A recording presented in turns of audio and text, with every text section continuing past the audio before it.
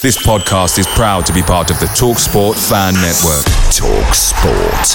Powered by fans.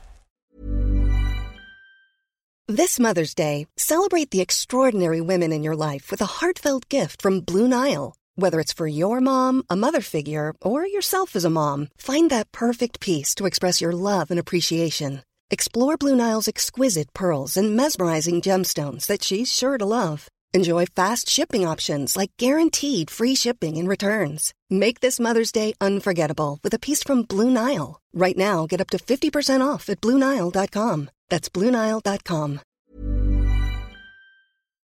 The TalkSport Fan Network is proudly supported by McDelivery, bringing you the food you love. McDelivery brings a top-tier lineup of food right to your door. No matter the result, you'll always be winning with McDelivery. So the only thing left to say is, you in? Order now on the McDonald's app. You can also get reward points delivered too. So that ordering today means some tasty rewards for tomorrow. Only via app at participating restaurants. 18 plus. Rewards registration required. Points only on menu items. Delivery fee and terms apply. See mcdonalds.com. Back of the Nest Match Review Podcast. www.backofthenest.com.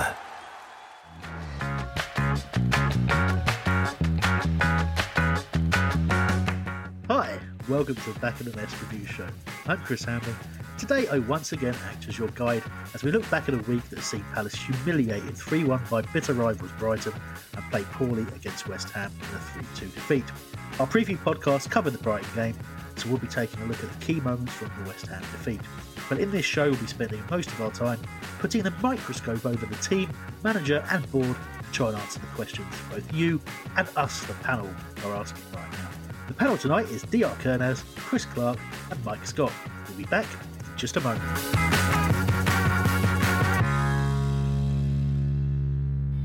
Love our podcasts? Listen to our live radio show on Love Sport every Thursday, 7 till 9 p.m, 558 a.m, DAB Digital Radio and online, lovesportradio.com. Right, it's time to introduce my panel. But before I do, just a couple of quick points of order. The Back of the Nest website, backofthenest.com, is up and running, full of articles, and there's an awful lot more to come. So go to backofthenest.com, see what we're up to, and welcome any feedback that you have. But it is time to talk to the panel, and I have to start with Mr. DR Kernaz. Hello. Hello, DR.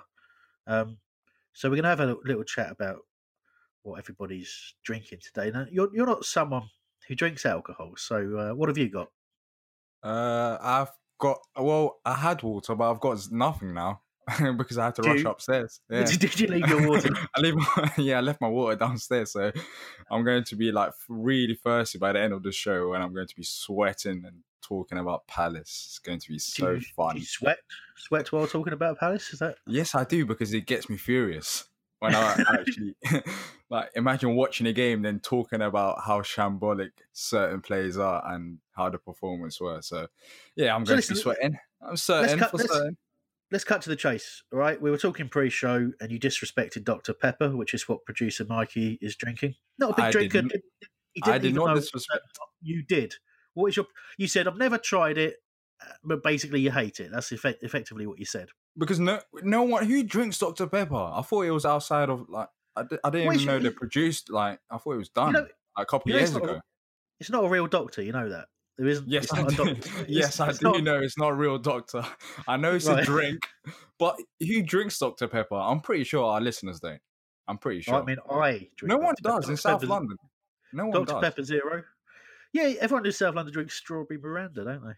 No, KA or some. I don't. Just proper drinks. Well, Dr. Pepper is not relevant. It's 80% sugar, that KA. Anyway, I don't know what your problem is, but obviously, listeners, if you do have an opinion on Dr. Pepper, do let us know. But they are honestly, mate, you've just got to try it. The best drink out there right now is water, and then after that is probably Fanta, and then Coke. I'm not too sure. I don't really drink fizzy drinks. It's not good for me. We've been through this. First of all, it's Rio. That is the best drink out there. And second of all, Vimto. At least, yes. At least people know that. What is a Dr. Pepper? What is that? I don't. It's out of date. It should have just been left in the past. Our generation. So Chris Clark, how you doing? Yeah, I was pretty down, to be honest, but I have a very nice bottle of a Belgian beer called Blanche de Namur, which is 4.5%, and it's a wheat beer, and it's jolly tasty, and it's taking the edge off the depression that I've been feeling all week. Yeah, it creeps in at the maximum session strength, so I will allow it. That anything below 4.5%, everybody, session beer, just so you're aware. Any fans of the Ellis and John podcast will know that is keeping it session, and it is highly recommended. So well done, Chris. Thoughts on Dr. Pepper? I'd use it as a mix, so I wouldn't really drink it on its own. Stunning, absolutely stunning behaviour. Mike Scott. You know what? Dr. Pepper and vodka, or Diet Dr. Pepper and vodka is a pretty good combo. I agree. Yeah, and I've been to America once, and they had Mr. Pibb, which is like fake Dr. Pepper. Yeah, that was pretty I mean, good. he's not. It's he hasn't qualified as a doctor, so he's just a mister. So it's quite distressing, really. How are you feeling? You seem all right. What are you drinking? Oh, I polished off that bottle of Bailey's Almond that I bought myself that was meant to last till Christmas in 24 hours. So I'm just boring and I'm on the Holston, I'm afraid. Yeah. Holston, okay, so all the sugar turns to alcohol, right? So you're allowed to drink it if you're diabetic like me. Exactly, and apparently in Weight Watchers, it counts as no points, I've been told. So really, you can get hammered on it, and it's not going to affect your diet whatsoever. It's a bit like Palace. There's no points. I like what you're doing there with your drinks. Well done, DR. If anything deserved a little drum roll, that was it. No, Mikey. No. All right. I'm leaving. All right. See you later. All right. When you're ready to pop the question, the last thing you want to do is second guess the ring. At BlueNile.com, you can design a one-of-a-kind ring with the ease and convenience of shopping online. Choose your diamond and setting. When you find the one, you'll get it delivered right to your door. Go to BlueNile.com and use promo code LISTEN to get $50 off your purchase of $500 or more. That's code LISTEN at BlueNile.com for $50 off your purchase. BlueNile.com, code LISTEN. Away days are great, but there's nothing quite like playing at home. The same goes for McDonald's. Maximise your home ground advantage with McDelivery. You in? Order now on the McDonald's app. At participating restaurants, 18 plus, serving times, delivery fee and terms apply. See mcdonalds.com. Anyway, that was as light-hearted as we could get on a week like this week. Clearly, we've played 2 games. Obviously, the preview show reviewed the Brighton game. So if you want anything more in-depth than what we're going to do, obviously do revisit that. I'll just sum up Brighton by saying it was horrific. A terrible display, and of all the days to pull out a terrible display like that, it's it had to be then, didn't it? And really to be outfought. All they really did differently. So there were loads of little things that I noticed that I just thought how frustrating to say how clever it was, because the grass just grown that little bit longer. So every time we were trying to pass it, the ball held up. Just little things like that. They noticed that we don't respond well to a high press, so they worked really, really hard to press us all game. They'd rested players for it. They'd worked out how to sort of operate in the gaps between a system that we played on Saturday, which we were obviously going to play again because it worked so well. They did their homework properly and treated it like the game it was, which is an extremely important game for both sets of fans. But more than that, it's an extremely important game to get 3 points in. So I feel the fan base was rightly feeling extremely let down. And that's all I'm going to say on the matter. I don't know if the gents want to say anything. Chris, I think you've got something to say. Yeah, I most definitely have. I don't leave games early. I left early. That's how fed up I was on Tuesday. I even missed, and I did my customary thing of missing a goal, of course, by going up to get a pint of Harvey's at half-time, and the third goal went in while I had a pint of Harvey's going down my neck. So at that stage, there was nearly a riot upstairs in that stand. It was just wall to wall F words. It was really, really terrible. And I then went downstairs, and just to add to the joy, was about 2 rows away from Terence while his sister was having a massive row with a homophobic idiot behind me. So joined in that just before I left. Happy days. Yeah, I know Terence wrote an article on redbluearmy.co.uk which summed up the experience he had in terms of dealing with homophobia as well. And look, we hate losing to Brighton, but I don't know why this has just got to stop. It's ridiculous now. What is wrong with people? Yeah, well, one of them was just saying it was Bants, and Terence and his sister were rightly saying no, it's not, and I joined in and told them to shut up as well. But there were still people laughing at it, so it's got to be challenged when it happens. It's just not funny, is it? There's nothing amusing about it. No. Why, I don't know. And people are like, they call us pikeys, blah blah blah. It doesn't matter. It really doesn't matter. You wouldn't abuse someone like that in the street. I just don't get people's mentality. All I'm saying, look, I understand. A football ground is not. It's not a sterile place, right? You people say and do things they probably wouldn't do in any other walk of life, right? I acknowledge that, but the bottom line, and I think I've probably said this before in the past, but if your actions cause offence to other people, you should really think about why you're doing that, right? Because you shouldn't want to cause offence. So a Palace fan shouldn't want to cause offence to, the LGBT community, and they are. So therefore, they should stop. Otherwise, the only conclusion I could draw is they do want to cause offence, and therefore they're not the sort of people I'd like to associate myself with. Anyway, I'll shut up. Mike, you've got a view on that? Yeah, just to say, it happened last season as well. I remember hearing various comments about various parts of anatomy being put in other parts of anatomy. If you hear anything, obviously Proud and Palace are a good place to start. Find them on Twitter, or kick it out. But yeah, the more that we make sure we tell everyone about, the more that people like the idiot at the Chelsea game are called out. I mean, hopefully he's fled the country after yesterday's, people on Twitter going on about it yesterday. You just got to name and shame them. So obviously, goes without saying, you're clever people that listen to us. You probably know that already, but Proud and Palace are the people to go to. Yeah, and like you say, any kind of unacceptable abuse or prejudice you experience at games, just report it. It's not grassing. Grassing something different. No one's a snide for reporting that kind of behaviour. It's we're in the 21st century. I can tell by how old I am now. We just need to move past it.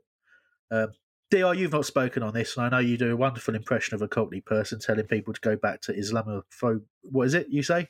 Islamistan. Islamistan. That's it. It always makes me laugh a huge amount when you do that impression. But Cockneys are from Kensington, aren't they, DR?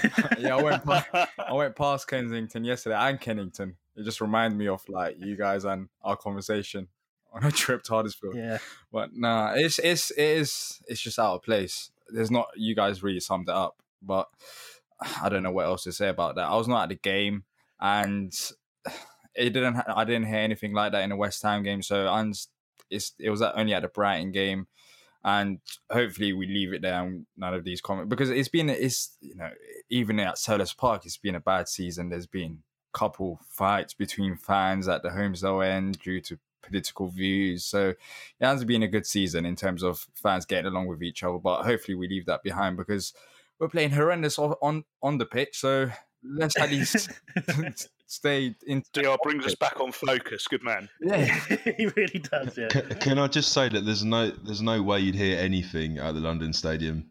You wouldn't hear any abuse. You wouldn't hear any compliments. So it's not surprising nothing came up yesterday. That's it. You can actually hear people shaking hands, can't you? It was so quiet, and honestly, when I was about a mile away, the place seemed so small. It was just so ridiculous. I now understand the frustrations with the atmosphere, because you really are even the bench. The bench is about half a mile away from the pitch. It's so ridiculous, but yeah, we lost, so I can't really talk about their stadium. We went there and we lost, and we didn't do a good job. Well, look, we're getting straight into that now. We're not going to dwell on it much because this show, obviously, as I've said in my introduction, is more about the general points that everyone's talking about now rather than reviewing the games. But we'd be remiss not to do our job of being the review show and have a quick look back at the West Ham game. So I'd sum it up like this. It was a scrappy first half, and we went in 1-0 up at half time. I felt that first half we were playing sort of back to basics, I would call it. It was all about shape, positioning, negating the opposition, frustrating them, bit of time wasted in that first half, and it all was sort of led by the fact we got an early goal from James MacArthur there. But after half time, it was a familiar story. Our opponents changed the way they played, saw how they could deal with what we were doing. Decisive changes, early changes, as I've said, and we just carried on as we were until it was too late. This inability to react, this inability to see what's coming. The fans see it. All the comments popping up on social media throughout the game. They know what's coming, but for some reason, we just seem to feel that if we just carry on, it will be fine, and it wasn't fine. And as good as two of the three strikes were, you really have to question an awful lot around all three goals, and we'll get into the analysis of those. Of course, it was a late Jeffrey Schlupp header, which brought us score sort of a respectable edge, if you like, gave us that little bit of hope, but it wasn't proper hope. We all kind of knew it. And overall, that the fact it was 3-2 didn't fool anybody. It was a display low on energy, far from the urgent, high-quality play we'd seen just a week ago against Burnley. So a couple of stats before hopefully get some input from the gentleman on a number of points. So the first point was that was our 50th defeat in Premier League London derbies, and that was our 91st match of that kind, and that's the fastest anybody has done that. The second place team to do that was Fulham with 99 games. So we are effectively the worst club in London derbies for the Premier League. We've picked up 12 points in 16 Premier League games. Only last season, where we had 11 at this stage, have we ever had a worse points total at this stage since it was 3 points for a win. So that's a very long time. James MacArthur's opener was the earliest goal we've scored in a Premier League game this season, 5 minutes and 41 seconds, with Wilfried Zaha against Brighton in April 2018, the last time we scored a faster goal in the Premier League. So just a selection. You're on fire with these stats. That's I know. excellent. It's almost like I just ripped them off the BBC website, isn't it? In a hasty decision pre-show. But just thought those are some points of interest there that were worth talking about. And I think the worrying one is obviously the points total after 16 Premier League games. Awful stuff. But guys, as we do, very quickly delve into the tactics and game plan. The thing I'm going to go with is, and this will potentially lead into a sort of general conversation later on, but for this game we saw there were no changes in personnel at all, no changes in the structure that we had, and that's 4 straight games now. Started at Manchester United with 0-0, carried on at Burnley with a 2-0 win, so you can kind of forgive it, played the same against Brighton, and then played exactly the same against West Ham. And for me, it's those 3 games in quick succession, 3 games in a week. I've called it an archaic approach in my notes, and I have to say, I mean, gents, you would think obviously that 3 games in a week. Am I wrong here? And I'll start with you, Chris. Am I wrong in thinking that we have to change the personnel when we've got 3 games in a week? That if you look at any other Premier League club, and I started looking at, and I think I'm backed up in saying this, no other Premier League club would play the same personnel and system in 3 Premier League games in a week and expect not to see some kind of negative, i.e., particularly against West Ham, we saw the players very leggy, very tired from the second half onwards. Yeah, well, I mean, you're absolutely right. Other managers and other clubs do make changes both between games and during games as well. And this is an enduring frustration with Roy's tenure. We used to complain, I mean, if I think back 5 years, I think we were complaining about Holloway and subs. And this continues to be a bedeviling, frustrating situation. Why changes aren't being made. Now, one thing that I will say in defence of Roy is that he clearly wasn't backed in the transfer market in the summer, and while we'll come on to some of these broader points, it's it's clearly a massive problem that there isn't the depth and there aren't the options on the bench. And, I mean, a lesser manager would be saying things like that in the public, would be out there giving interviews, slagging off individual players, saying they aren't good enough. I can understand faith in the system because we simply don't have a decent striking option, as certainly Jordan Ayew proved, in my view, in the latter points of that West Ham game. And Sørloth isn't an awful lot better, albeit that he can play as a target man. So, that forces you to do what he has been doing, which is playing our wingers as strikers, and then to mess around with things at random towards the end of games. But really, for me, the answer, as you've hinted in the question, really, is of course we should be changing it up. And, while some of us probably wouldn't be happy to see Jeffrey Schlupp's name on the starting 11, there were players who deserved to be dropped after that scandalous performance on Tuesday, and probably some who needed to be rested after the game at Burnley. So, yes, there need to be changes, and there need to be changes fast. Well, leading on from that, Mike, obviously, Chris has indicated a couple of reasons why he might change players, but more importantly for me is we saw exactly what that same system and those same players did against Brighton. So is Roy thinking, well, I've got to give that same 11 the chance to put it right? Is that's the only logical thing I can think? I would imagine that's what it is. I'd imagine that some of them went to him and said, look, give me another chance on Saturday. I do find it weird because it was only, I think it was last week when he said that he knew that he had to change players around because of the amount of games coming up. And 3 in a week, you'd think, I know we've got a lot of games in December, but you'd think that he'd have done that already. So I can imagine that they've gone to him and said, look, we really need to make up to the fans for what we've done. But at the same time, as he said in his pre-match press conference, he's got nothing on the bench. So, is it a way of saying, what can I do? What choice do I have? I've got to play these players. It doesn't excuse not changing the tactics around a little bit, or at least not changing them at half time, like he used to do. But to be honest, we're all second guessing him, and we've run out of reasons to suggest why he's keeping on doing what he's doing. Yeah, there's thousands of people online saying I'm just lost for words. So I'm no more of an expert than anyone else. I mean, look, just to pick up on a point you've made there, where it might be Roy showing that he's got limited options. If that's the case, then get him out now, because that's you're playing with points, you're playing with Premier League survival. If you're not trying to do something different, and for me, it's inexcusable. It really is. And I think we're starting to get into territory where it's a cop out. I actually said on Twitter pre-game, I'll sort of draw a bit of attention to myself here. I said I was less bothered about the lack of change in personnel. I just wanted to see a different game plan, a different approach. I thought that was more important. But I just wanted to see flexibility within the game. And I think the word you just used a minute ago, archaic, sums it up pretty well. It seemed to me that the only other team adopting such a rigid strategy is Burnley, and they're in a worse state than we are. Flexibility seems to be the way that you sort things out. This sort of conjecture in the Premier League, and we seem to be the two teams that are not doing that. Well, exactly, and it's a 25-man squad. A lot of people bemoan that, but if you only use the same 13 players maximum, you're really asking I'm sorry, for trouble. I have to jump in. Who do you bring in? Who do you take out of that starting 11? Who do you bring in? I don't get it. We're lacking serious depth, and I know we'll talk about it in a second.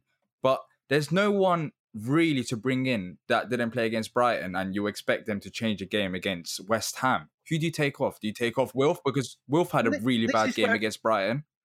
Do you take him off? It's a cop-out, right? DR, that's an absolute cop-out to say we've all started believing it because we've seen nothing else. But this goes back further. Obviously, we're talking about West Ham. And for me, it was a huge mistake to go with the same team that lost against Brighton, purely because they looked tired in that game. They looked off the pace in that game. No one who watched the West Ham game can't tell me before West Ham scored that our midfield suddenly looked like they'd lost their legs completely. I can remember, I think it was Koyate who just... We were actually on the attack, and they just stopped. They just stopped and slowed to walking pace because nobody was moving ahead of them. Everyone was static, right? So this is what I'm talking about. The idea that the bench or the squad isn't up to it at Premier League level. Well, there's two things for that, right? First of all, none of them are that terrible that they can't play in a Premier League football match. I'm sorry, it's complete rubbish if anyone thinks that. They are valid options in a team, and I'm not talking about changing an entire team. I'm talking about moving personnel around. Who do you move plenty around? of experience on that bench, right? All Wait. Let me finish because I'm trying to make 2 points, and I'll come back to that, right? And the second point is, if those players are struggling, which I acknowledge they are struggling, most of them, when they come off the bench, it's because they've been criminally underused by a manager who's scared of changing things, who wants to keep the same players. We started this season, he said, I want to keep the same players who did so well last season. Well, you haven't, because you've lost two of those key players, Roy, in Cabaye and Loftus-Cheek. So by keeping the same system and just trying to chuck a couple of replacements in, you're not adjusting to the fact that you've got different players anymore, you've already lost us points. And then you thought, well, okay, well, I acknowledge the fact that they haven't done as well as they did last season, so now I'm going to change it. Brilliant, well done. That's great.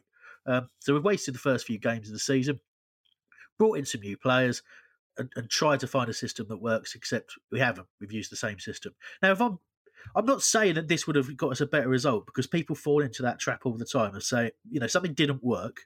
They automatically think of a different choice would work, right? So I'm not saying that these changes would have done better, but I categorically would have changed from a 4-4-2 to a 4-3-3, and I would have played whichever of those two strikers in Ayew and Surloff was the best in training that week. Because you know what? We needed to do something different after Brighton. We saw it. We saw a team that didn't function. And we also knew that we were coming up against a West Ham team in great form. Now, Roy has gone negative against West Ham, in my view. His whole game plan was, let's negate West Ham, right? And if you want to do that, there's players you can do that to bring into, you can help you there. There's players who we never see Riedewald anymore. We've seen him play one game against Man City where he's absolutely brilliant, just playing defensive midfield and defensive midfield only. And the excuse we hear is, well, he can't play because we've got Luka in that position and Luka's a better player. Well, why not play two defensive midfielders? If you want to shut down and negate your opponents, right? There's an option for you. But, whose phone is that? Sorry. Come on, eh? Unbelievable. You're fired. Look, I don't want to speak to be my soapbox, guys. You're going to have your views, DR, but I want to. I'm not that. I'm talking about resting players who look tired. So Coyote looked tired. There's options there. Ping Punch was on the bench. People have slagged him off, but I know the players think a lot of him, and I know he was very good in the friendlies and the cup games that he played. So use him. If he's there, if he's good enough to be on the bench in the Premier League game, use him, because players look tired. If Jeffrey Schlupp's good enough to come off the bench every game, fine, play him. Ignore the fact. Don't worry about the fact the fans don't rate him at the moment or whatever. Just play him because it's fresh legs. And look at the difference when he came on. He wasn't particularly great or anything like that, but at least he had some energy. At least he drove the team on, and he got a really good goal. And this is the point. It's about changes. It's not just about ability. It's so frustrating to watch. So there you go. That's my answer. It's long and rambling. I understand. After this game, I agree with you that we should change up and put Wilf and Andros out in wide positions. But before the West Ham game, I just don't think changes would have helped. I think Roy actually, it benefited him, and I think it benefited the players in a way that he kept the same lineup, and the fact that these players can actually show themselves. I think it would have been if you're looking at changes, the one player I would have changed based on the Brighton game was Tompkins, and I wouldn't change him because he's still James Tompkins. And who do you bring on? Martin Kelly. As far as he's a good player, then I still wouldn't bring on Martin Kelly for James Tompkins because he's a better player. So I think it's worked. I think it's worked in a favour. This game, I understand Roy's selection. I think he wanted a reaction from the players, and we didn't get that. But still, the players had themselves, they had to prove themselves, and they had a chance, which is understandable. But next game, I will change it up. They had, they ruined their chance.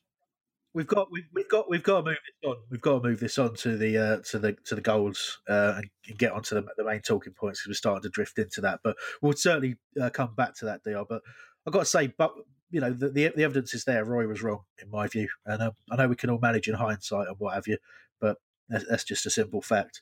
So for the Palace first goal, MacArthur's sort of driven down the left. Snodgrass fouls him, and it's nice and early on.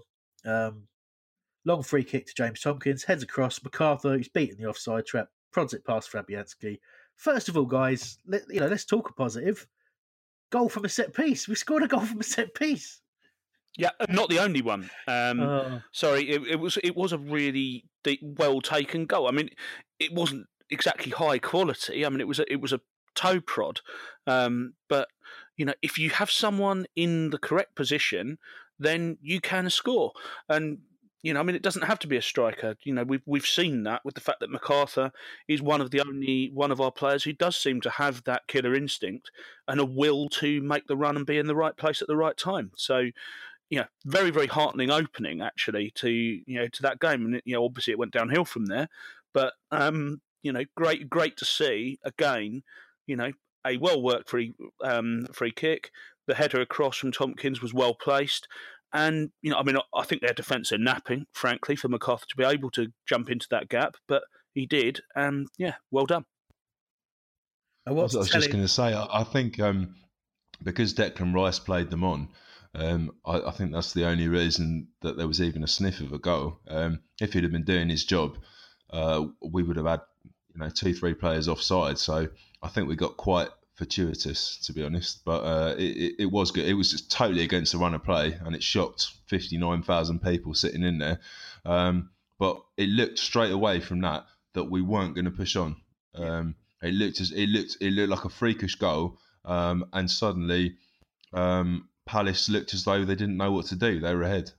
They didn't know what to do. Well, this is really telling for me. So if you look at Roy's post-match comments on the for Palace TV, right?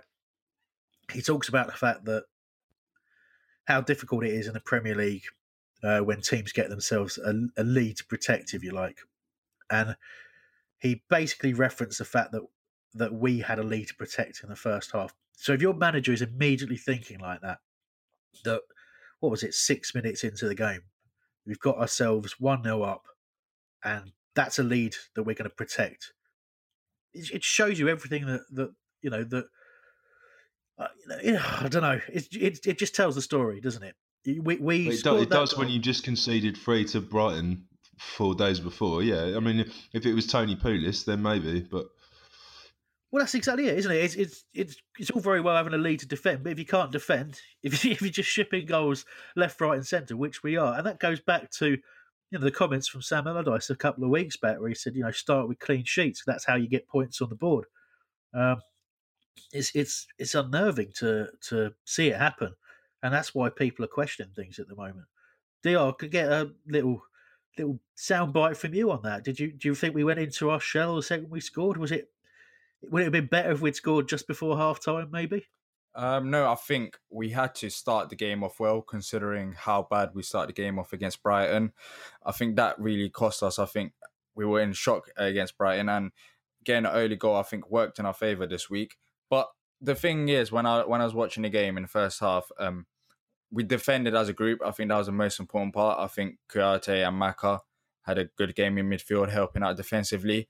I think the main problem, especially in the first half and in the second half, was that going forward, everyone was not on the same page, and that's worrying because against Burnley, we were so good, and all of a sudden, that's gone. Against Brighton, same thing happened as well. It seemed like going forward, Andros is one side of the pitch, Wilf is on another side of the pitch. Max, he I don't know, he seemed like he wasn't up to what he was against Burnley. So that's the only disappointing thing. I think first off, defensively, we were all right, but that collapsed in the second half, and football is a 90-minute game, so it's useless if you can't keep it up for 9 minutes. But I think going forward was the main concern, especially in first half for me.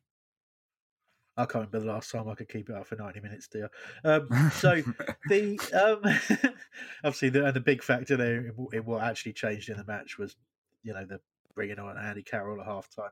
A decisive manager seeing what the problem was. I disagree. Andy Carroll didn't change the game. The only thing that you're wrong. No, he didn't change the game. What did Andy Carroll bring? Okay, tell me, what did Andy Carroll do that game against West Ham? It changed how we defended. No, it changed how our centre backs approached everything completely. Absolutely not. No, you're wrong. You're wrong. As a team, in the second half, we lacked the urgency. West Ham wanted it more. West Ham were going forward in numbers, and also they weren't playing no slow football, which we were doing. It's not Andy Carroll. It was the fact that our players couldn't close down their opposition players. It's not the defenders, it's the midfielders as well, which was so good in the first half. We wasn't up to the speed of West Ham, and that's the disappointing thing. We lacked that urgency, and they were the better side in the second half due to that. Simple as. It's not Andy Carroll. Can you help? It's not Andy Mike, Carroll. can you help me out with Diar's myopathy, please? New drinking game for Back of the Nest. When you two have an argument, you have to have a drink, and when DR comes up with a cliche, you have to have a drink. So if you've still got that Bushmills with you, I'm in trouble. That's 2 shots you've got to go I'm with. in real trouble. All right, next time I get the opportunity to jump on mute, I'll nick 2 shots of Bushmills. Thanks, DR. Look, you have your view, I have mine, but we've got to move this on. So you're going to get a goal each to talk about. I'm going to start with you, Chris, for the West Ham's first goal. Let's knock this on the head and get moving on with this general chat about Roy and the team and where we go from here. So West Ham, goal 1, Palace cross cleared. We're on the attack, trying to get that second goal, but the ball ends up being cleared to Felipe Anderson. Completely does Wan-Bissaka with a little bit of skill, playing in Masuaku down the left-hand side. Eventually, Luka realises he's got to go with him because you've got Wan-Bissaka jogging back a little bit, trying to sort of stick with Anderson, and nobody else coming across. So Luka runs back, but never really gets close, puts the ball in. It's cleared, but the West Ham players coming in have just got all the space in the world. Palace defending really, really deep, and nobody pushing up the line as we've cleared it. You like to see cross comes in, ball gets headed out. You'd like to see someone push the line up, someone like Tompkins or Sacco, screaming for everyone to get up, get West Ham offside. But instead of that, the midfield and the defence just stay back in the area. Goes over to the right-hand side. Zabaleta, Snodgrass out there. Mayer's nearest. PVA stands off and watches. Zabaleta tries a cross. Sacco heads out, lands with Snodgrass. Mayer's followed the ball. PVA and him marking nobody, contributing nothing to the defensive phase. Snodgrass, all the time in the world to hit a strike. It's a good strike. Keeper's near post. Goes back to what I've been saying, a top keeper saves that. You can't call it a goalkeeping error, but you can say a better keeper does save that at his near post, in my view. So there you go. That's all for you, Chris. Oh, thanks, Chris. It was, very, very dispiriting. As you said, I mean, a top-class keeper probably does save that shot. I mean, I do think it is very, very, very well hit. There's a lot of power behind it. It's curving. And he's not got... I mean, so Hennessy doesn't have a clear sight of it either. And it's coming very fast at him. But really, the responsibility for the fact that Snodgrass has such a clear opportunity to shoot is that there's no one closing down. If someone had been running at him, either that it might have hit them or it might have put him off. Either way, it may not have been as effective a shot. But the fact that there was no one even trying is criminal. It probably reflects less on the players on the pitch, in my view, than on the manager having not made some changes, and meaning that we'd got people who were very leggy, very slow, very knackered, frankly. I thought Sacco's clearance was all right at first, but then, clearly it went directly to an opposition player. There's no one blocking it. So, that's my analysis, really. It's a fairly straightforward goal, but a disappointing one for us to let in. Yeah, I think, you've hit the nail on the head, really. It's the lack of closing there in particular. And it's noticeable. How often do you see one of our players, pretty much on the edge of the box, have the time to be able to control it with a touch, push it out in front of them and take a shot? Everybody knows that you've got to close people down. Exactly. It doesn't happen when we're playing against other teams. So, it's so depressing, the fact that we're having this conversation almost every week now. Yeah, the signs were there before it with the tiredness. We all saw it. We all saw that sort of energy leave the players pretty much from the start of the second half. Really disappointing that we, again, if you start with those players, you get yourself a goal up. You've got to watch what's going on in front of you and be brave enough to make the changes when you see it. Well, and if your priority really is to help, to hold the lead, then make some defensive substitutions. That's what Chris Hughton did. Yeah. Yeah, it was. Yeah, and they had a player less. Didn't seem like it, but they did. So that was goal number 1 for West Ham. So West Ham goal 2. Who am I going to pick for this? I don't fancy another argument with DR, so he can get goal 3. Mike, this is on you.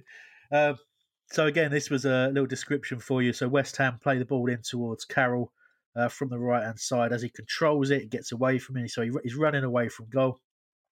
Tompkins he's trying to run round him, but as he's running round him, his just brushed the back leg of Carroll and ended up pushing Carroll's back leg and kicking his front leg, causes him to fall.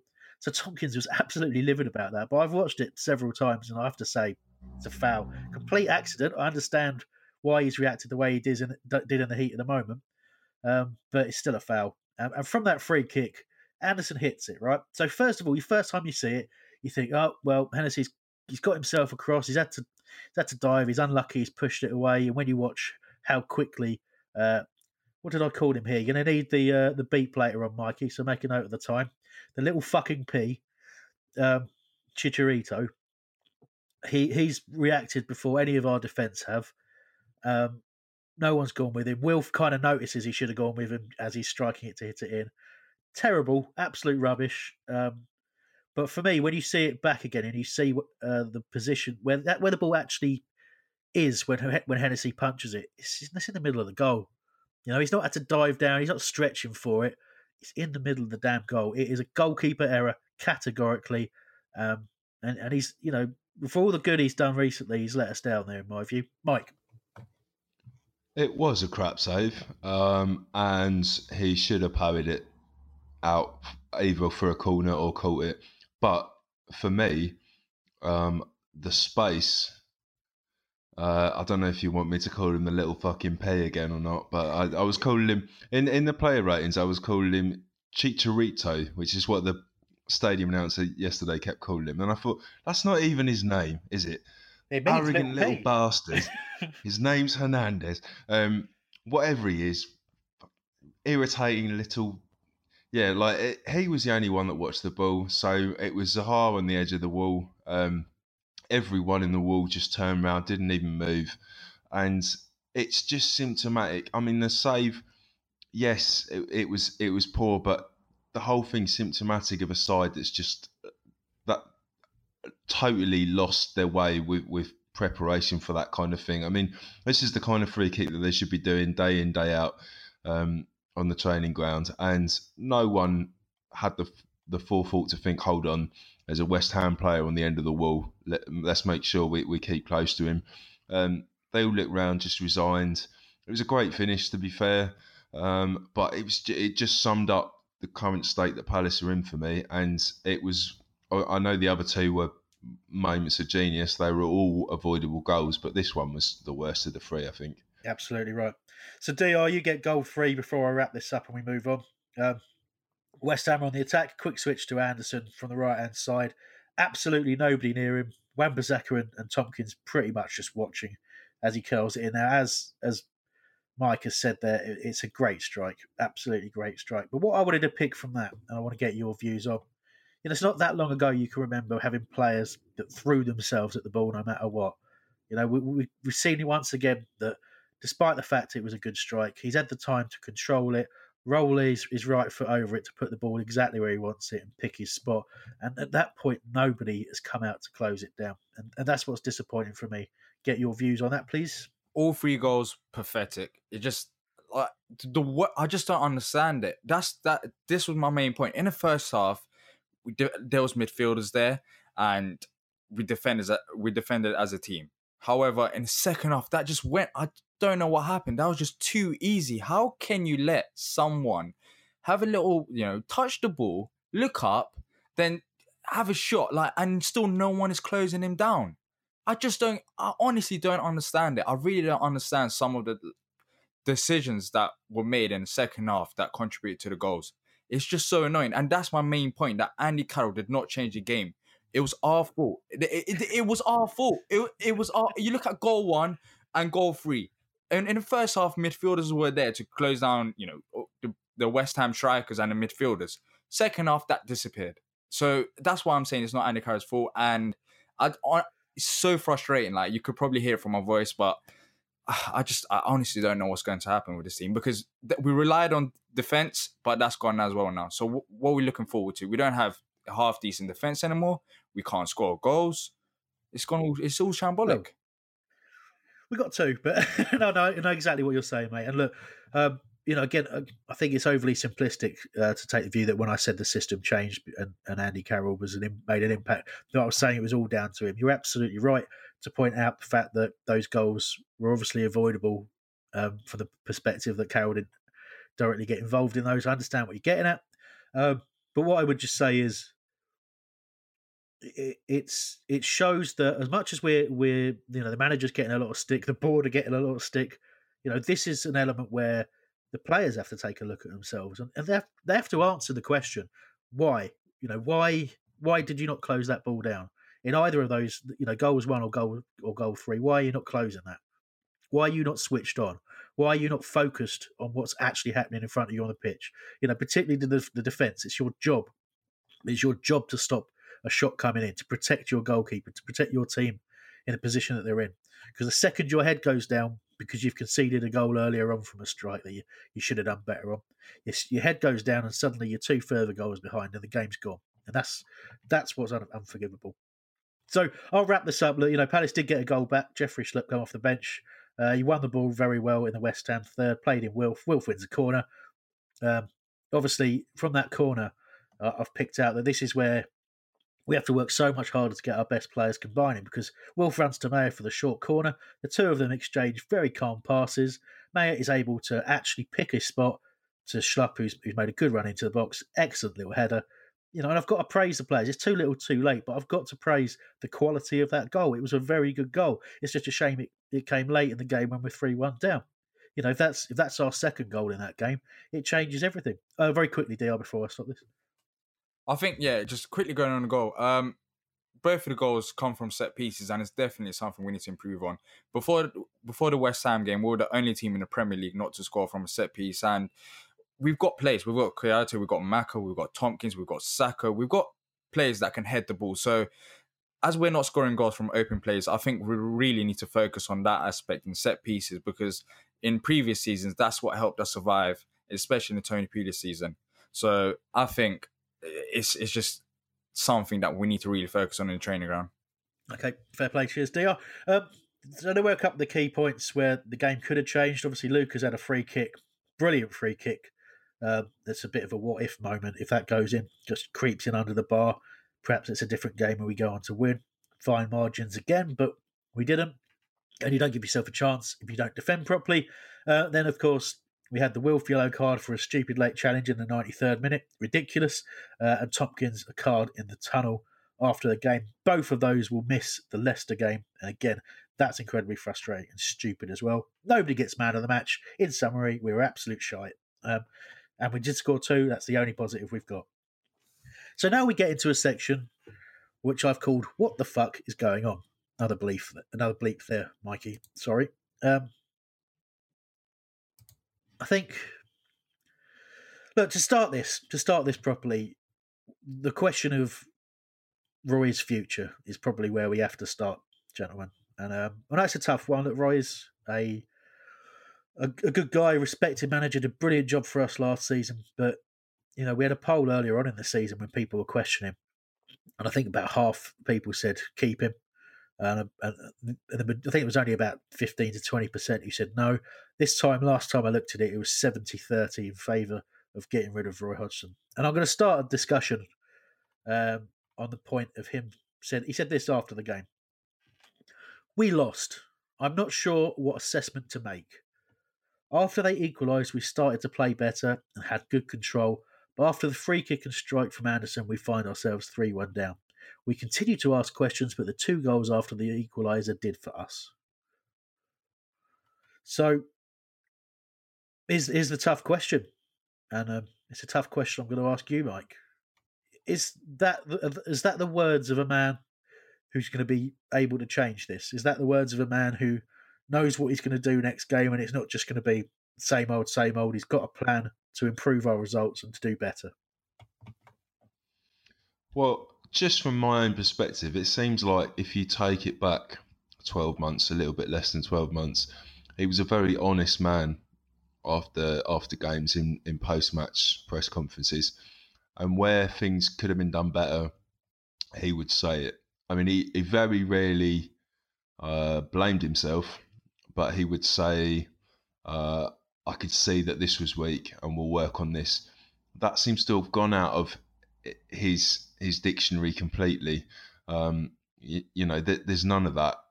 And it's starting to be those kind of comments where you just go, well, I know you're lying and you know you're lying, so what's the point in any of this? And I've lost a little bit of respect, I must say. There's a comment from Quentin Soldan on our Facebook page. Thank you, Quentin. And he said, is anything less than a win versus Leicester enough to seal Roy's departure? Well, it's a tough one. I mean, what I would say is, for all of these strange comments he's making before and after games, and the fact that the players seem to have lost their way quite a lot, I don't necessarily know that getting rid of him is the answer, because I think things are a little bit more deep-rooted than that. And I don't know, say we lose to Leicester, and that is because it doesn't look like he's going to get sacked before then. We're going to lose to Man City. So say we're staring down the barrel of 12 points from 18 games. If someone comes in to steady the ship briefly, and start saying the kind of things that he said last season, we need to do this, we need to do that, it's only going to paper over the cracks which seem a lot deeper. And our other podcast, FYP, other Palace podcast, Rob Sutherland, who's he's a great commentator in the game. He said, well, what about selling some players? Because I don't think there's any other solution to this. I don't think it's the manager. I don't want to paraphrase him in case I've got him wrong, but essentially he was saying, if there's no money, I don't think the manager's the solution, but perhaps getting rid of some of our more valuable assets is the only answer. And I sort of think that Hodgson's alluding to the fact that there is not a lot more he can do. So he's sort of lowered his expectations. He's gone, well, all right, we've played all right after the first goal went in, but it's like, why did it take until we conceded a goal for us to start playing like that? I don't understand why that is. Go on, I'll let you jump in, DL, because I'm sure it's relevant to what Mike's just said. In terms of player, getting rid of players, I said the same thing on Love Sport after the Brighton game as well. You look at our top spenders, so who we spend the most on in terms of wages: Benteke, Sakho, Wilf. I feel like in our squad we've got good players in our starting 11, but we've also got bad players on the bench. We haven't got a balanced squad, in my opinion, and I think that's due to us spending loads on quality players on their day, yes, but I don't think it's working out. As we saw yesterday against West Ham, as we've seen this season, when things don't work out, we look at our bench, and there's not really that many guys that can change the game. So I think personally, we have to. It goes more than Roy. It's our squad. I think we have to. If you're looking at them three players that I mentioned, I think ideally sell Sakho. He's a good defender, but if you're looking to get rid of one of them to improve the squad, it will probably have to be Sakho. We can improve on that position. We've got Scott Dann and Martin Kelly, and we could get another player. And I think our squad's balance is not ideal, to be fair. We need to try to balance it out by getting rid of some players that earn a lot. Well, I take the point. I always think it's very easy to say, well, just sell that player. Because, first of all, you have to have someone who wants to buy them, and buy them for the money you want to sell them for, and then pay the wages that they want, or at least are currently on. So I think, as much as that sounds like a good solution and a simple solution, I think the complexity around it is it doesn't really lend itself to being an immediate solution to the problem. What I would add to that, and I've got to be careful, I've drunk quite a lot of whiskey and I'm in danger of going on a massive rant, because there was a lot that Mike said as well, about whether or not it's worth. It's just down to the manager. Again, I say go back to squad management. So first of all, he's not managed his squad properly. Okay. Second of all, the team that we've got, the players that we've got in general, should be performing better than this. everyone keeps pointing to recruitment.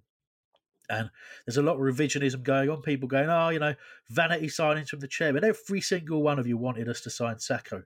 Every single one of you was delighted when we spent money on Benteke. So don't pretend you weren't. Don't pretend you were sitting there going, I think we should have spent £10 million on three, each on three players rather than spending 30 on Benteke. You didn't. You didn't think that at all. It's all hindsight again. And for me, the players underperforming, buck stops with the manager. And what I would say is it doesn't make sense to me. I understand the point being made, but it doesn't make sense to me to go out, sell your best players, your most saleable assets, and expect to be able to quickly build a team that can, that if that was done in the summer, fair enough, but it wasn't. The position we're in now is that we need a change. And for me, I just asked the question, what's most likely to happen? Roy changing, playing a different system, listening to the players, listening to the people around him, being brave, giving players game time when they need game time. What's more likely, Roy doing that, or us changing the manager so someone will do that? And I'll be honest with you. So just to jump back in and say, I think it's more a case of pointing out that the issues are more deep rooted, and that we're not necessarily going to sell our most saleable assets until at least the summer. And I don't think we're sort of referring to Sakho, because I'm not sure that there's going to be that many people up for him. Okay, he's back in the France squad, but I think we're talking more the really sellable assets of Zaha and Wan-Bissaka. But I think what it is, it proves that there's stuff that is a lot deeper than just changing the manager, than just getting in Jokanovic, who people have mentioned but has a terrible defensive record. There's a top heavy wage structure, and it's not going to be simple to just change it. Whether it's selling people or getting rid of the manager is not a very simple answer. So obviously selling players is something you can think about, but that's just a way of saying there's not a simple solution to this. We've got a huge wage bill, which means we have very few options to sign people, and as a result, there's very limited things that the manager can do. Right. Now, if you're saying that the manager, he's not getting the basics right, that's definitely different. Yeah, I think to go back to the point when I said saleable assets, I really mean from the perspective of, if you want to sell players, you have to pick the players that people want. Unfortunately, it's not. We can't, whether you believe or not whether Cardiff want Jordan Much back, I'll still use him as an example. You can't just go, okay, right, so, I don't know, Johnny Williams, Jordan Much, Jason Puncheon, Jairo Riedewald, they're not getting in the team, so let's sell them. Let's sell them. Get a load of money for those and go and buy some new players. Let's freshen things up, because, the manager's not the problem, whatever. That doesn't work like that. If you want to go out and sell some players, unfortunately, it's going to be the players that people want. That's the reason I said it the way I did. But I totally agree that there are deep-rooted problems, and we're certainly going to talk more about what those are. But bottom line is, go back to you, Mike, and obviously get some views from the others as well. Is Roy getting the best out of the players that he's got? Is he playing a system that suits the team, the squad? Well, I mean, simply we've got to say no, in that with a very similar team, he was doing a lot better last season. But I was having a discussion with someone that came with us to West Ham yesterday, and he said you can't underestimate how big a difference Loftus-Cheek and Cabaye made. And obviously on paper it looked like we'd replaced at least Cabaye fairly well, but he got us out of a hole last season with a not massively better squad, but a slightly better squad. And he's not performing anything. We're not doing the basics in the same way. So no, he's probably not getting the best out of them right now. And I think all a manager change would do, provided it is the right manager and provided they get the same sort of things out that Hodgson did, when he first came in, we could stay afloat again. But then this whole thing happens again, a year later, 18 months later, that we're floating near relegation again. And it's just like, this is not a sustainable way of this club working. And I think, I'm afraid I can't see who it was that made the comment, but someone said, I think it was on Twitter, I feel like I'm a bit resigned to everything now. And that's exactly how I feel right now. It's the 6th season, and I almost think I wouldn't mind if we went down, because, and I know people are going to semi-pelters for this, but just to start again. I don't know that I want a longer term solution than someone getting us out of trouble for this season. Well, on that topic of what you said, so we had comments. So one was from Mark Drew. Hi, Mark. Who said, "Have we gone as far as we can with the team? Can't see us progressing past the bottom 8." And Ryan Delahunty, who's at Ryanimation, which I enjoy, said, "Are we coming to the natural conclusion to our time in the Premier League? Not necessarily this season, but it feels at this point we'll continually fail to progress in a different direction as we're stuck with a huge wage bill and a small squad." And all of those, those 2 points, in a broader sense, I think it's something worth considering. That, and you have to look in the context of of all the teams in the Premier League, pretty much below the top 6. And I'll try and if I lean on something that's been, I saw in a couple of comments to Steve Parish this week. Which were, how can we be in this position after 6 years in the Premier League? And the flip side of that, there was a question to answer there, certainly. The flip side of that is, well, that's the only chairman you can actually ask that to who's ever been in charge of Crystal Palace. How are we struggling this badly in the top division after 6 years? He's the only one you can ever ask that to. So does that in itself not tell you a story? That how difficult it is to keep a team, a club of this size in the Premier League, and that every decision you make is under a huge amount of scrutiny. And sometimes it's not a case of that's the right decision or the wrong decision. Sometimes you've got 20 different decisions to make and they'll all turn out wrong in hindsight. I think people oversimplify when it suits them. And we're all guilty of that as well. Okay, hands up. I'm not saying I'm better than anyone else or I know more than anyone else. It's just an observation. It's interesting because if you look at what has happened over the last few years, there's always been one of these clubs that's been hovering around and eventually its luck has run out. So, I mean, Swansea, Stoke, West Brom, teams that are near the bottom. But if we think about Swansea a few years ago, they were the poster child, weren't they, of how to run a team. They'd got a chairman who understood that, you got the same kind of manager in, you'd got a continuity of recruitment. We've never had that, to be fair. It's got to be said, that we've lurched from crisis to crisis. But it does feel like end of days, that we are now possibly in a stage where we've taken one gamble too far. And this may be the season where we pay the price. It might be we get away with it again, but we need to get back to or even rather than saying get back to, we need to have a longer term project. I think that's what Mike was saying, and he's right. That we need a plan. Whether that starts in January, whether that starts in the summer, I don't know, because I think we're almost in a position where this season is pretty much a write-off, and we're either going down or we're going to scrape through. So I'd focus on achieving scrape through and then do the rewrite of the plan in the summer. But we've got to make sure we survive first, and that way we've got the money to rebuild as we need to. Looking at the plan, I think we have got a plan in place, but it's the fact that it's just he hasn't gone to quit. Like every season, there's always something going wrong. It's either the managers or the results. So it's just we always get distracted. There's so many stuff going on at the club. What's happening with the American investors and the facilities? I understand that we're going to improve the stadium. That it's been improved, but I'm not too sure when we're exactly starting. The training ground. Apparently, the academy, there's been we've leased the academy facilities for 75 years. So there's been slight improvement, but it just seemed like there's so many things that's going on at the club that we're not really focusing on one thing. And the main thing is that even if Roy does go, is this squad is still here. We still haven't got the balance in our books. I understand what you mean, Chris, that you're looking at it in hindsight. But as fans, yes, we wanted Sako. Yes, we wanted Benteke. Yeah. But I feel like sometimes Steve Parish goes more into fan mode rather than chairman.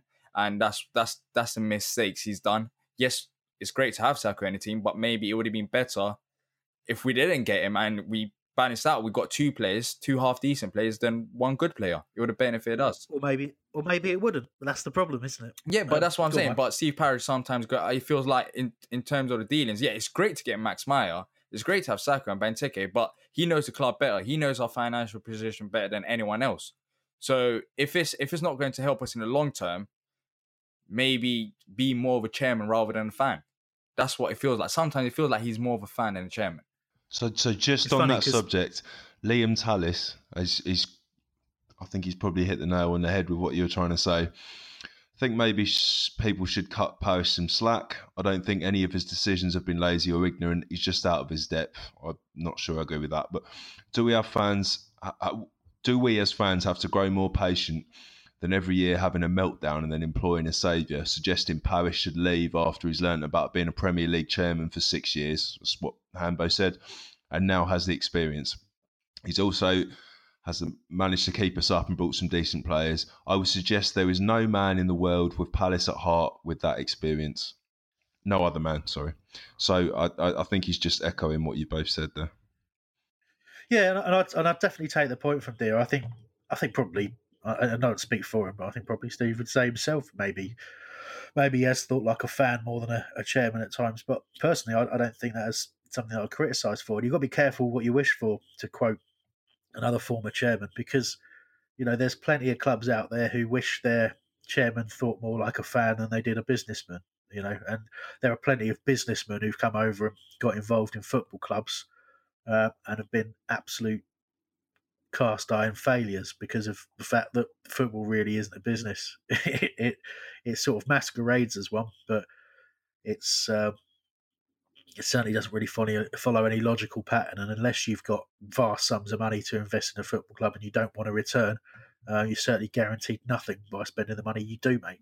And again, we all, as fans, we have that opportunity, that I don't say right, that's probably not the way of thinking about it, but we certainly get that chance to say what was right and wrong about decisions people made, and we should be spending this and we should be spending that, and demanding that people put their hands in their pocket. But ultimately, how many times over the years have we seen people spend a whole bunch of money and it achieves nothing anyway? So I do want to ask another point on Roy, because we are sort of debating amongst ourselves and factoring in your opinions at home as to whether or not Roy is suitable for taking us forward. I've said, something has to change, and it's either going to have to be Roy, or it's going to have to be, he's either going to have to change himself, or we're going to have to change the manager. But I also asked the question, do we feel that the players have lost that belief? There's that phrase, lost the dressing room that gets a little bit overused. But DR, did you see a team play West Ham on Saturday that believed in their manager's methods, believed in his tactics, believed in his game plan, and executed it how he wanted? Not really.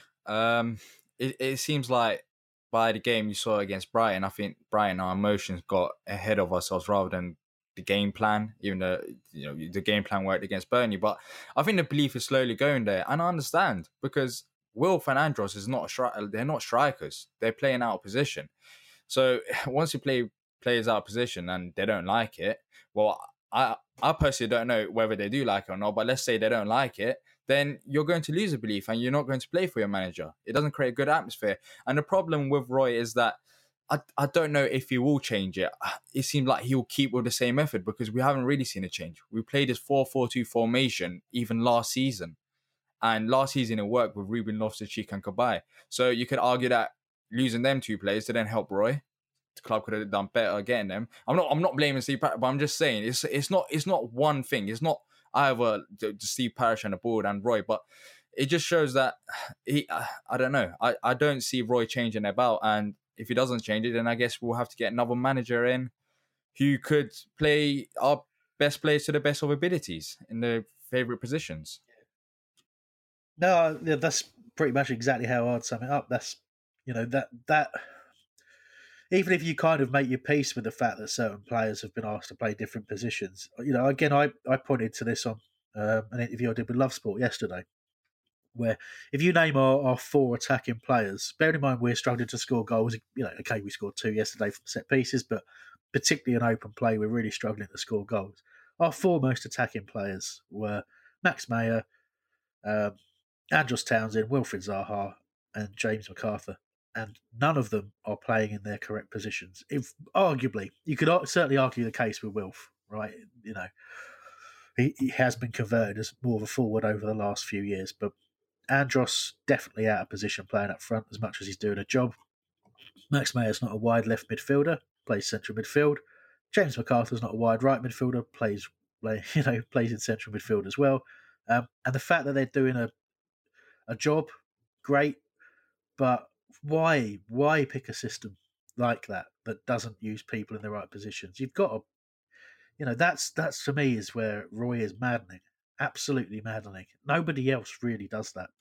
Personally, for me, he's got 2 games to prove himself wrong. Prove us wrong.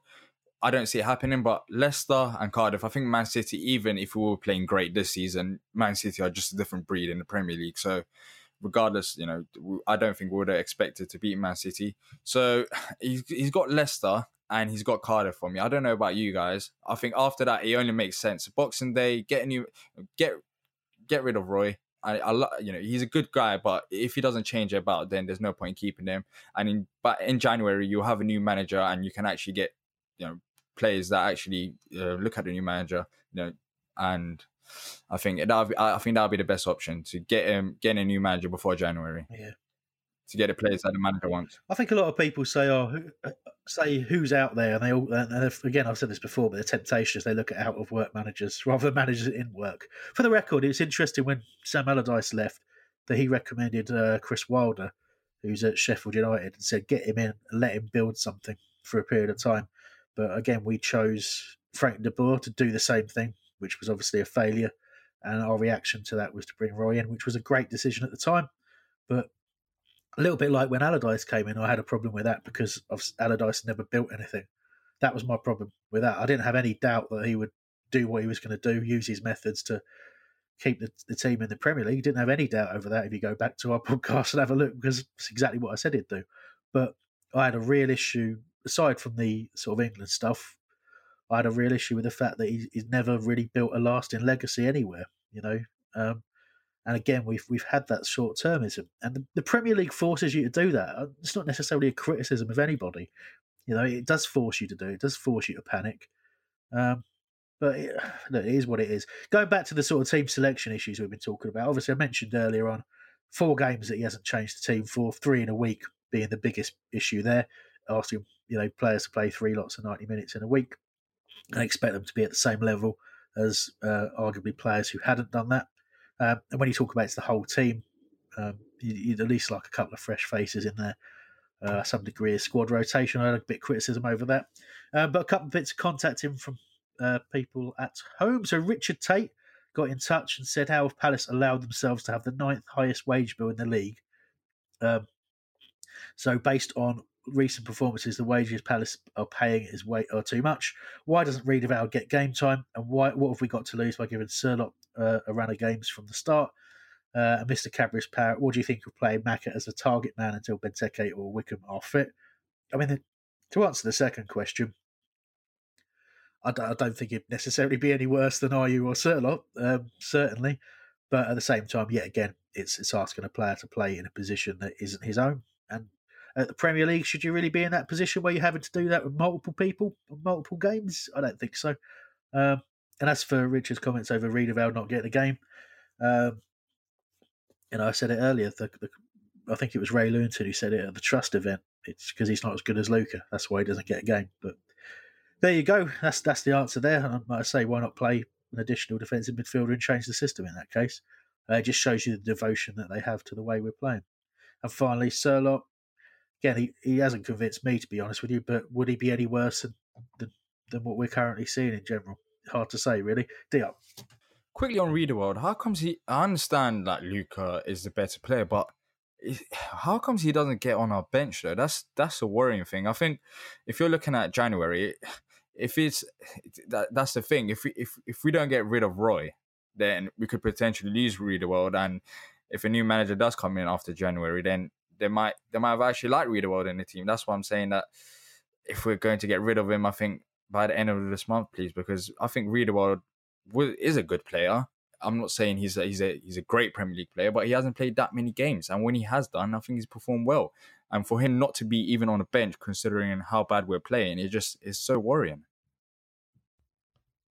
More than anything, my worries about Hodgson come from Riedewald, because clearly it's a personal issue. There's no reason that he shouldn't be on the bench. There's not really any reason I can say that he's not starting. So it just makes you think, if it's a personal issue, and it's got to the point where Hodgson has to make his decisions based on who he likes as people, I think something's very wrong. I know they said that they didn't think that he was that great at positioning in that same Lewington interview, but certainly when Stephen Reid was about, he got a lot more credibility. So it makes me think it's a personal thing. My worry is that he's going to go in January if Hodgson hasn't. And you're both right. He's a decent player, and he should be at the very least in the mix somehow. And it's very frustrating. Yeah. And just in fairness, so just to go back onto the comments about people playing out of position, Kira Brody has talked about maybe pushing Wan-Bissaka up a bit more into midfield, but I think the same thing applies. You know, he's already showed himself to be a great player, and although he had probably one of his worst games against West Ham, I think at the very least he's one of the few players in the squad that we know is in the right position and doing the best that he can. I just want to, exactly, agree with that. And I want to just quickly jump back to Riedewald and just say, to give it a bit of context, a bit of balance. You know, when I've watched him play in the under-23s, as they show those games now, I always take a little break at work to watch at least a half if I can. He's looked like he couldn't care less. I'm not saying there's a lot of reason for that, but you're never going to win your place back in the team if you do that. And he did turn a move to Swansea down as well, which again, if you don't want to play in the Championship, fair enough. But it is clear that has soured relations between Jaro Riedewald and the club in general, because he hasn't moved on when he was asked to move on, and he's not deemed good enough to get in the team. Chris? Well, yeah, I mean, I just want to talk about Riedewald as well. And the thing that I want to say about him is that he is a vital part for me of us making sure that we've got that glide path even, for if we do go down. You know, I mean, Richard's question originally included a number of points, but one of the points was we've got the 9th highest wage bill in the league. That's going to give us a real problem if we do end up getting relegated at the end of this season, because, you know, one, a lot of players will leave, but also, you know, I mean, who's going to fill those spots? So, you know, Riedewald for me would then be a natural first team choice once we've lost a lot of those players who currently are taking up those positions. In terms of the striker thing, I quite like Mr. Cadbury's-Parrot's idea of putting Maka up top for now. But really, I mean, this highlights the point that, you know, we're just desperately counting down to January, and we need to make sure we buy a striker on the 1st or 2nd of January, because without that, you know, we are toothless. You can see it. Buy a striker? Any striker? Well, not any striker, but we need to work out who it is immediately. We need to know who that is that we want to buy now, and frankly, be having those negotiations so that it's ready. Just get that deal ready to go early in January. Don't leave it to the end of the month like we usually do. But I don't see how a striker is going to sort out the fact that, Chicharito was on his own in about 10 yards of space after a free kick. And also it goes more than just getting a striker. It's the fact that Roy, even after the Brighton game, when he mentioned that if I had players to bring on to change the game, I would have brought them on. There's depth issues as well that I've brushed away, but in recent weeks it showed that it's actually a real issue. January is going to be real interesting. Getting a striker is not easy at all. I think it's the hardest positions out of all of them, because if you want to get a prolific striker, you're going to have to pay lots of money, which we don't currently have. So we're going to have to take a gamble, but we need to improve on depth as well. I do accept that we could do with more quality in depth, but I don't accept Roy saying against Brighton, oh, if I could have changed something, if there was players on the bench I could have brought on to change things, I would have done. You're telling me you can't change things against 10 men? You can't take off a defender when a back four is marking one player? You can't do that. You can't put a more attacking player on in that position, whether it's Jordan Ayew or Alex Serloff at half time. You can't do that. It's crap. He's falling back on an excuse, and I hate it. I hate to see that. You know, that's a mistake. That is a mistake to not go chasing that game when you're 3-0 down at half time. It sounds to me as though you are now of the opinion that you think Roy should go? I said it on Twitter. I can't back away from that. And I said it on the view that I don't think the players have any faith in his methods anymore. And I don't believe. My problem is that I don't. Okay, so if you canvass every single Palace fan and just ask a really simple question, do you think things need to change of what we're currently seeing, or do you think we can carry on as we are? Right? I would say it'd be very weird if we didn't get 100% yes. I think things need to change. Right? Yeah, I Agreed? Yeah, agree. Yeah, we have to change. So that So then Yes, that leads of me on course. to the question. That leads me on to the question: is Roy going to change? Nope. And is he going to change quickly, decisively? And then the trouble is, once I've answered that question, yeah, you're right, dear. No, once that question's answered honestly, is he going to believe in his methods? Of course, he's going to believe in his methods because he's honed those methods over the last 50 odd years in football, right? And you cannot, we're just Palace fans sitting here recording a podcast, right? We can't. Our views and knowledge about football do pale into insignificance compared to Roy Hodgson's. But at the same time, it's a really simple question, isn't it? Do we think he'll change? No, we don't. Do we think change is needed? Yes, we do. Therefore, the two things can't carry on, can they? Well, it depends when you think change wants to come. I mean, say he was to retire at the end of the year, and say Parish was thinking that he's going to save 4 or 5 million on sacking him, and he genuinely thinks, I'm not sure there's anyone I've got on my radar that's going to do any better, then perhaps it's best to be planning in exactly the same way that Chris said for next season, to have a plan A and a plan B, which I know is something that Hodgson never bothers doing. But, people like Riedewald are key to plan B, and say it does look like the worst is going to happen and the only options are people that he doesn't necessarily trust. I don't know if keeping Hodgson is the worst thing. I personally think, if you're actually looking at it, make a topic, I think Roy drinks Dr. Pepper. I think that's the issue. That's the real issue here. I think. It's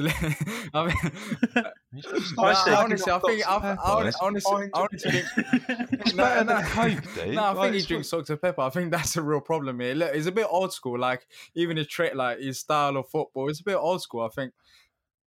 What's old school about Dr. I was pushing for a Dr. Pepper promotion here, getting a few free cases. You've actually I'm just thinking about it. I'm like 100% he drinks Dr. Pepper. I'm just thinking about Right, first of all, right, Roy would be terrified of the concept of Dr. Pepper. It's certainly not from his era. Okay, he would think it's a medicinal product and not a soft drink, right? So that's problem number one. But second of all, come on, mate, we want free Dr. Pepper. It is the best drink out there. Stop disrespecting it. It's no Iron Brew, though, is it? That is nasty as well. Interesting story about Iron Brew. I once went to.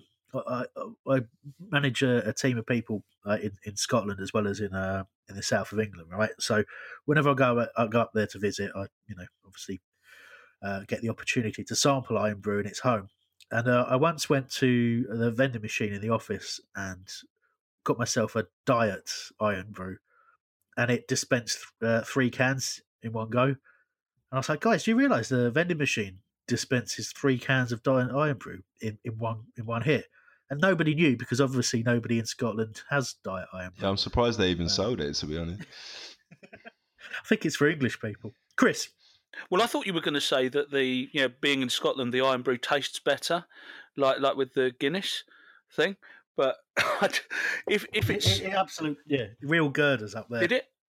Yeah. Okay. That's what we're told.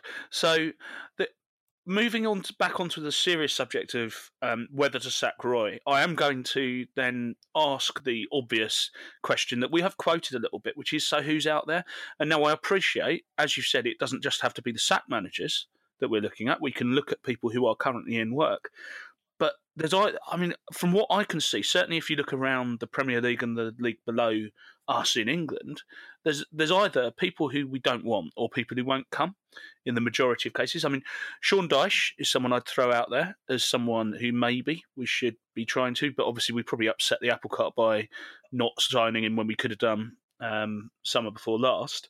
Yeah, I still think he'd pay his own cab fare to come and join us. So, well, at the moment, that's the option that stands out for me. And I think David Wagner would be great again, but why would he come to us right now? Not sure. So, yeah, Dyche for me, if you're going to make a change. And to be honest, based on the questions that you set earlier on, do we need to change and is he going to change? For me, the answers are yes and no. And therefore, reluctantly, I'm in a position where, although sentiment says we should keep him, if you're going to sack him or if you're going to ask him to resign in January, you might as well get rid of him now and start making the change and planning for January. But Dyche is the same issue, surely. I mean, you look at the reason Burnley lost to us, and let's be honest, I know we created a lot of chances, but I didn't think we were that great in that game. There was some good triangular football and stuff, but he's still refusing to change from his 4-4-2. So you're going to find the same thing in 12 months' time. He's had a freakish time with Burnley. It's not going to happen again. If you want something lasting, obviously Wilder is a different proposition because he's done, he's really grown at Sheffield United. But I don't think Dyche is going to offer anything other than another few months of, parity or whatever people think the expectation are with Palace before it goes downhill in exactly the same way that it's gone with Hodgson. Well, it's certainly something up for debate as to whether or not he would achieve. It's a little bit like Eddie Howe, when he left Bournemouth, struggled a little bit at Burnley, went back to Bournemouth, and has got that reputation he's got. And obviously, we were very keen on him at one stage, but I think that ship has sailed. Mikey's thrown out David Moyes and Brendan Rodgers there as well. DR, your views? I'm surprised no one has mentioned Doug yet because he's clear. I'm certain that he's going to take over. I don't know, as like a caretaker, and I think he's going to be given a chance again. Honestly, do you think that? And I'm surprised no one's mentioned it yet. I'm not saying he's the man to take us on, but he's honest. I see him as the caretaker coach. I don't know how long he'll be caretaker coach, but he's the next man. I honestly see him at Palace. I think he'll when Roy leaves, he'll handle things, and depending on how well or bad he does, then he could actually get the job in that full-time position. Are you old enough to remember the last time, Theo? Yeah, but I honestly think something like that could happen. But I could see the fans are going to have no patience with Dougie Freedman. It's only going to take a couple of games of him losing games, and people are going to go, I remember Bolton.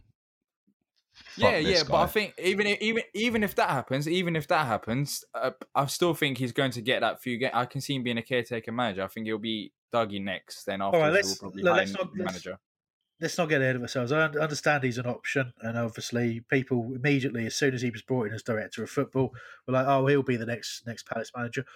Maybe he doesn't want that. Maybe Steve Parish doesn't want that. Maybe the fact that he's director of football is clear that that's his job. If I agree with DR, it's probably more likely as a caretaker option if he does. I'm someone who's quite fond of Dougie as a player and as a manager. I thought he had his limitations in terms of how he approached it tactically, but I think he's been in football a while since. And if he's going to succeed anywhere as a manager, it would be at Palace. But I think maybe that ship has sailed from him, and perhaps the director of football role will suit him better. Obviously, he gets a lot of stick over every transfer, even ones he wasn't directly responsible for. But people like to pretend they're experts on that, know about the ins and outs without actually having any information. But there we go. Sorry, I'm being a bit facetious there. I apologise. But gents, obviously taking Mikey's suggestions of Brendan Rodgers, who's there's been suggestions he might leave Celtic, isn't there? And good manager, good reputation. Did really he's obviously only eventually left Liverpool, but certainly was there longer than Roy was. And he did a good job at Swansea. Yeah, he did. He did indeed. Yeah, and built a good reputation as a coach at Chelsea as well. It was only really Reading where he had a bit of a nightmare, wasn't it? So, and I suppose Moyes, interestingly, sort of rebuilding a reputation after the Man United debacle, which I think he was on a hide into nothing. I think he won a bit of respect after what he did at West Ham, but again, I don't think people would be massively keen on that as an option. And look, very quickly, let's look at a couple more bits of contact that we got in. So Dave Grinham 84. He said, what's really not working at our club? Investment, coaching, staff, management, the players. Other teams leapfrog us in terms of progression who have less years in the top flight. Is it a combination of factors, or can we pinpoint the issue? We have tried changing managers. So that's a little bit like, in terms of what we've been talking about. I would certainly say that it's clearly a combination of all those factors. I think we all know that. And yes, to immediately jump to changing a manager is not necessarily the right thing to do, but I think we've probably outlined. Well, I've outlined why I think it's necessary, if I'm being completely honest. But I suppose probably the other point that we have touched on this is the idea of years in the top flight and the progression of and having other teams leapfrog us. So let's just say what it is. I think people looked at what Brighton did against us and said, look, their recruitment's been more consistent. They've bought a good volume of players. They've bought good quality of players with relatively low reputations who they've scouted well and they've decided will fit into their way of playing. Blah blah blah blah blah. But if you actually just add the context, that was that they just lost to Burnley, who made us look like Brazil. So football isn't that simple. And the Brighton that played Palace clearly wasn't the same Brighton that played against Burnley. And you can make all your different excuses and reasons about why that was. I just think you have to be very careful about looking at the fact, about saying we've been here 6 years, so we should be in a better position. There's no guaranteed right. We talked about Swansea earlier on. We all remember that well-run club, Charlton, who are still in, was it League Two, League One now? Who just fell completely, sort of plummeted through the leagues. Despite being so well run and being in the top division for so long. There's no divine right, and at any time it can be you. It can be you that drops out and struggles to get back. We're Palace. We've seen that a number of times over the years, and it's been very, very difficult to change that in any meaningful way. And you can have the ambition to do it. And our chairman has been rightfully talking about that ambition over a number of years, but actually achieving it is incredibly tough. And people are very unforgiving in that sense. And finally, our very own Cy Pizzi's made a point there, which I'll ask the gents about. Roy Hodgson has said in the summer, transfer window, it was a significant time for us. This is because several key players were leaving and we needed to rebuild the squad.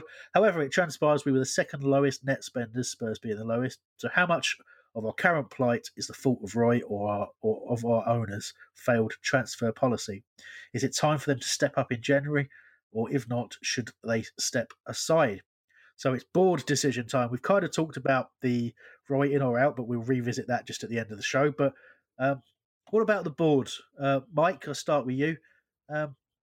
Is it a failed transfer policy, or is it the fact that there are no guarantees in the transfer market and we're always going to have limited money to spend? Well, first of all, thank you for everyone getting in touch. There's a couple of people that have mentioned, comments along the lines of parish out. Well, those group of people own the club and they can do what they like. And it still is the fact that, they're doing it for a business, and we take it from the mentality that we love the club. And when people talk about the faceless Americans and that kind of thing, they're doing it for a business.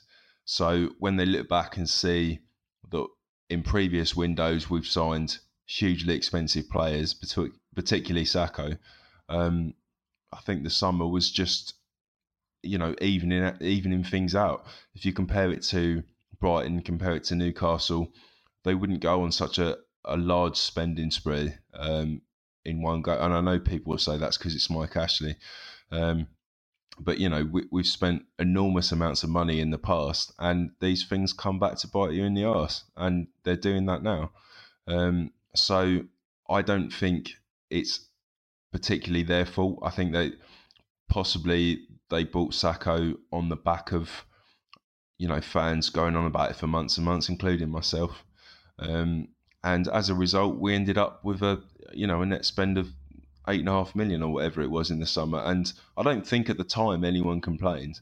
I thought we've brought in some decent players, and it's not the recruitment particularly for that short period that's caused it. It's 11 transfer windows since we've been in the Premier League, or whatever it is. it's a cumulative effect. And that's not going to be something that's going to be solved in January, which is legendarily a difficult period to sign anyone anyway. There's people asking, well, what striker are we going to get? That might solve a minor issue, but it's not going to solve a lot. So I'm not sure that we can do a lot, and I can't blame the summer either. No one on there was saying that we had a bad summer. We might have 2 weeks before the end, but by the time we'd signed Mayer, I think everyone was fairly optimistic, and after the Fulham game, everyone was fairly optimistic. It's not about net spend. It's coming back to the issue that we've already raised, that we're at a breaking point, and unless everything's broken down and we start again, we either try and root around and sort it out with the clientele we've currently got, or we wait until players that people are going to be really annoyed that we lose go, and that will free up the money. I don't think there's any other way around it. Yeah, there's been a sort of creeping number of people, almost myself included, I think I've said it a couple of times, who've been saying, you know what, if we get relegated and the best players we got leave and we have to rebuild, I wouldn't be too bothered. I think reality tells you that that's not the case. I think we're all devastated when we lose. We all want to see the best players that we've got continue to play for Palace, and we want to see us progress as a club. But I think what I would say in all of that is that you can't approach it from a perspective of that there's a guaranteed way to succeed. Particularly for Crystal Palace as a football club, there's nothing wrong with having ambition and wanting the best for your team, but there's no guaranteed way that we can become an established Premier League club and never worry about relegation. That's the aim. That's the aim that we've got, but that's the aim of 14 other clubs near enough in the Premier League. And every year, 3 of them don't succeed. And it's very tough not to be one of those 3 every time. So I think people need to give it that bit of context. But great questions, great contact this week. And I think we've gone on long enough, and I have to apologise for the fact that I thought it was a good idea earlier to drink hard liquor while doing this show, but I think I've been a bit rambly, so perhaps it isn't. But it is delicious, Bushmills. Recommend it highly. See if we get some sponsorship from them as well as Dr. Pepper. Yes, please, Bushmills. We're based in SE25. Please get involved. Do you think Bushmills and Dr. Pepper combined would be nice? Let's find out.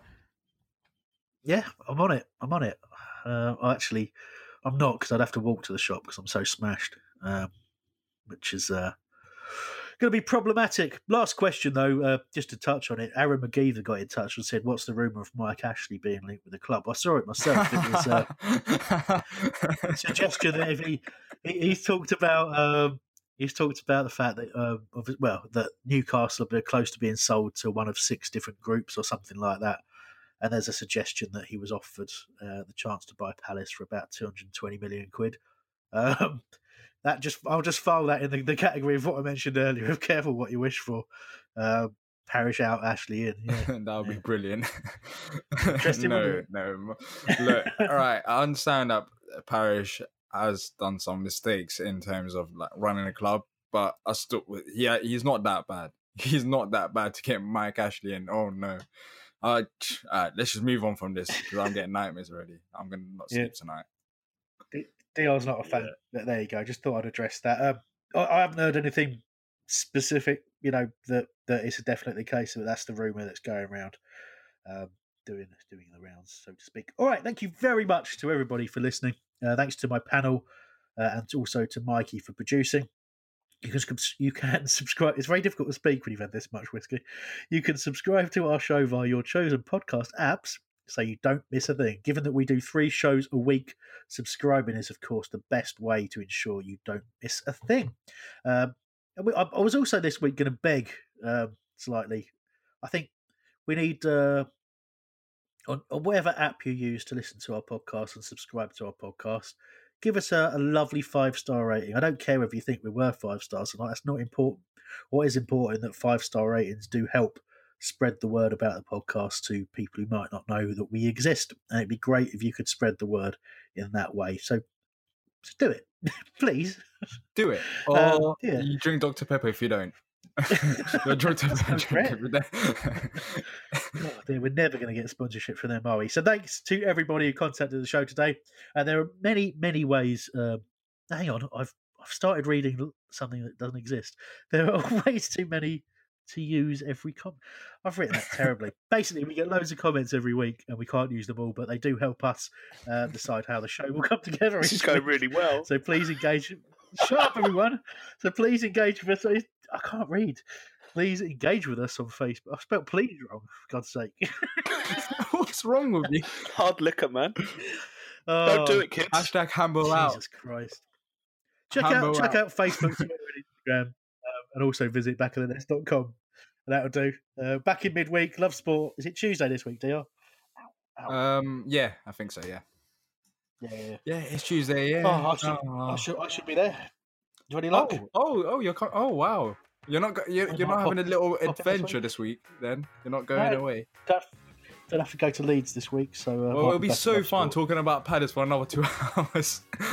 Too right, yeah. All right, also, preview show will be back. It should be out, I would imagine, either Wednesday night or Thursday night, depending when they record it. And, of course, we'll be back Sunday to review the defeat against Leicester. I mean, the match against Leicester. Goodbye. It's the 90th minute. All your mates are round. You've got your McNugget share boxes ready to go. Your mate's already got booked for double dipping, and you steal the last nugget, snatching all 3 points. Perfect. Order McDelivery now on the McDonald's app. You in? At participating restaurants, 18 plus, serving times, delivery fee, and terms apply. See mcdonalds.com. A lot can happen in the next 3 years. Like a chatbot may be your new best friend. But what won't change? Needing health insurance. United Healthcare Tri-Term Medical Plans are available for these changing times. Underwritten by Golden Rule Insurance Company, they offer budget-friendly, flexible coverage for people who are in between jobs or missed open enrollment. The plans last nearly 3 years in some states, with access to a nationwide network of doctors and hospitals. So for whatever tomorrow brings, United Healthcare Tri-Term Medical Plans may be for you. Learn more at uh1.com. This podcast is proud to be part of the TalkSport Fan Network. TalkSport. Powered by fans.